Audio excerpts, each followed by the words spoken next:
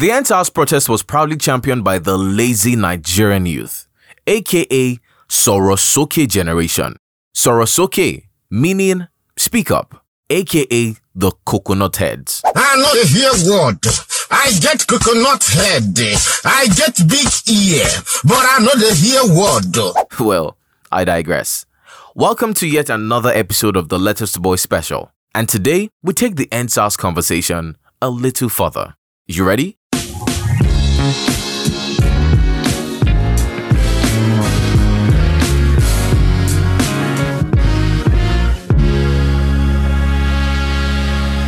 From Lagos to London, Abuja to Berlin, Toronto to Houston, Ogbomoso to Benin, and all the cities in various parts of the world joining the ENDSARS protest, we are all saying the same thing.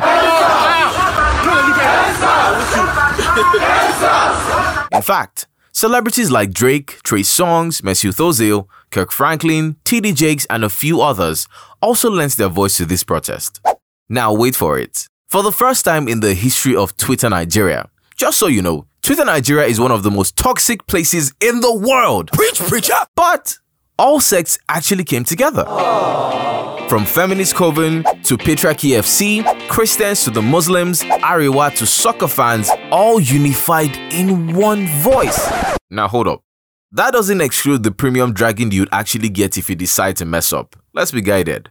But in just a few days, an entire system was created that covers everything from funding, logistics and communication, legal services for the arrested, medical for the injured, private security against thugs, transparent budget and procurement, all the way through to sanitation and everything in between in a well-coordinated manner.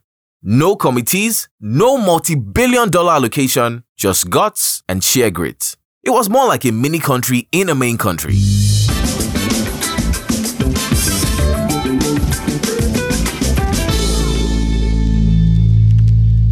It's almost difficult to ignore the role women have played and are still playing in this struggle. They were literally at the forefront, speaking up, protesting, feeding, crowdfunding. I think Nigerian women are some of the most hardworking creatures on the planet. And of course, they're beautiful too. What? Focus. Okay, I'm sorry.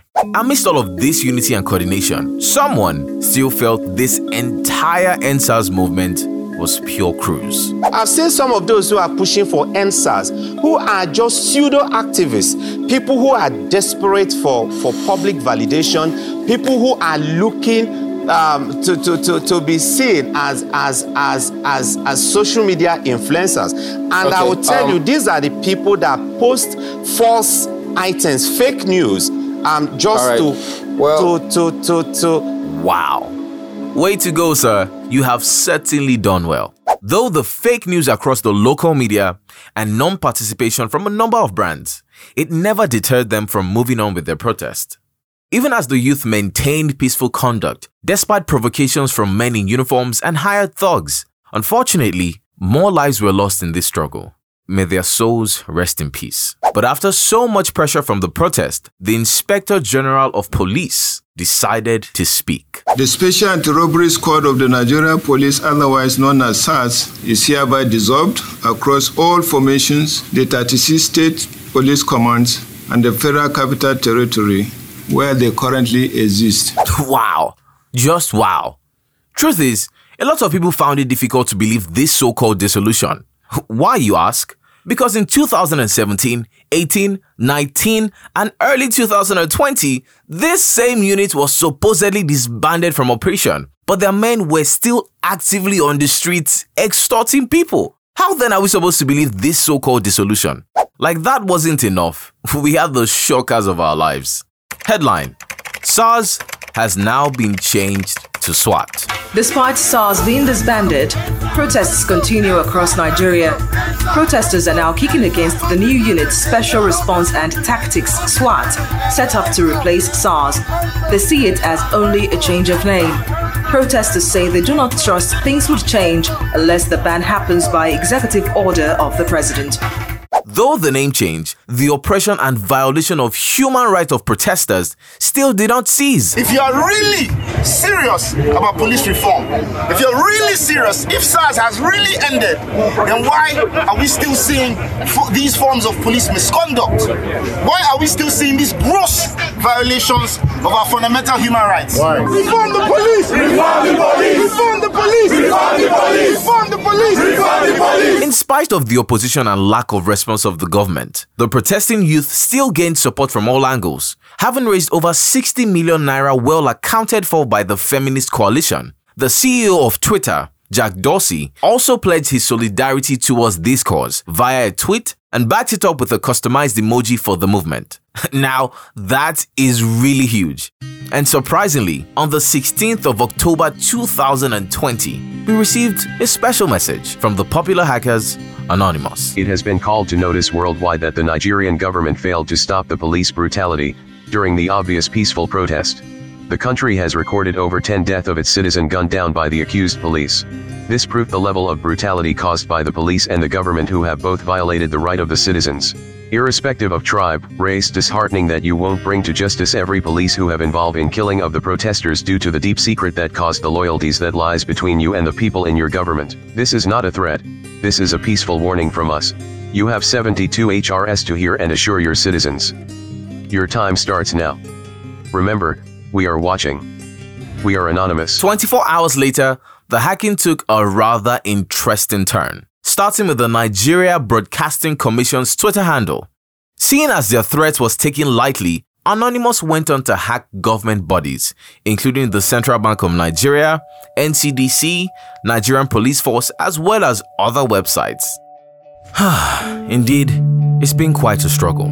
They have sent everything at us: tear gas, water cannons, trucks to damage our cars, guns, bullets. In fact, the Nigerian Army announced it will commence a nationwide exercise Crocodile Smile 6 from the 20th of October to the 31st of December 2020. According to them, it will be a cyber warfare exercise designed to identify, track, and counter negative propaganda on social media. To be honest, I don't know what that means.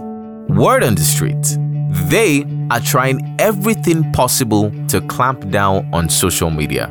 Simply put, they are trying everything to retract our freedom of speech.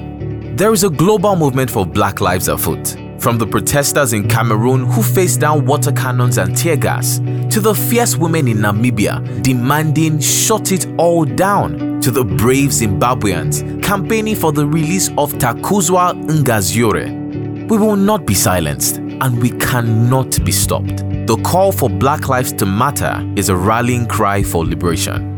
On a final note, to show you how serious this brutality is in Nigeria, I'd like you to pay attention to this story of a young man that was brutally murdered.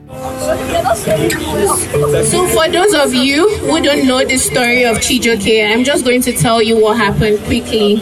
So Chijoke was 20 years old in 2012, and he went for a child dedication. He was picked up there, and he was allegedly taken to SARS office. When his family went to look for him, they were told that he had been taken to the headquarters. They went there to find him. His mother spotted him being brought into the station, and she said, "That's my child." And the officer in charge of that station, the notorious Nwanko, asked them to boot her and the family out of the premises, and then they were pushed out.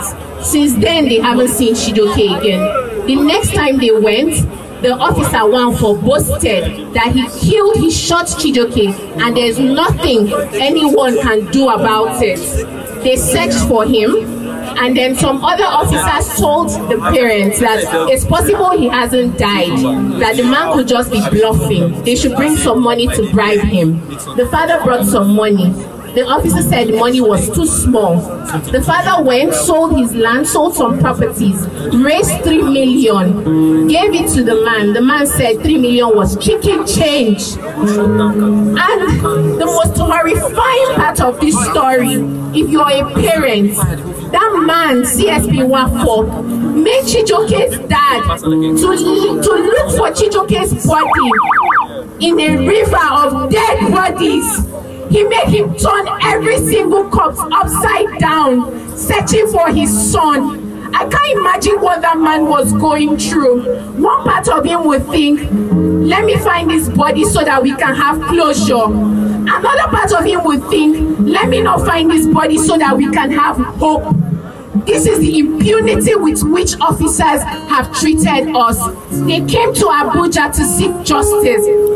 The state CID told them they would have to pay money to transport officers down to the state where it happened to investigate.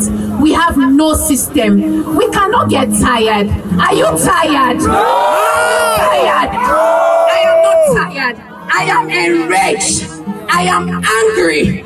I am sad, but I am definitely not tired. And we will not be tired until we get justice for Chijoke, for Tony, for Tina, for Kolade, for everybody that has fallen, for the survivors, for Adenike, who is in a wheelchair and has been in a wheelchair for 24 years because at age 15, the car she was in was sprayed by bullets by SARS official. They didn't end it there. They intimidated her and tried to kill her on her hospital bed just so that she would not share her story. But she is alive today and she's sharing her story. And these stories will be the last. They will be the last. Are you tired? Are you tired? We can't be tired. We just want to live. We just want to stay alive. Is that too much to ask? For updates on needs and how to support the ENDSARS movement, please visit feministcoalition2020.com or visit endsars.com for more information. Also make sure you like, share, comment, and follow us everywhere at Letters to Boys. The new Nigeria we seek is here. Thank you for listening.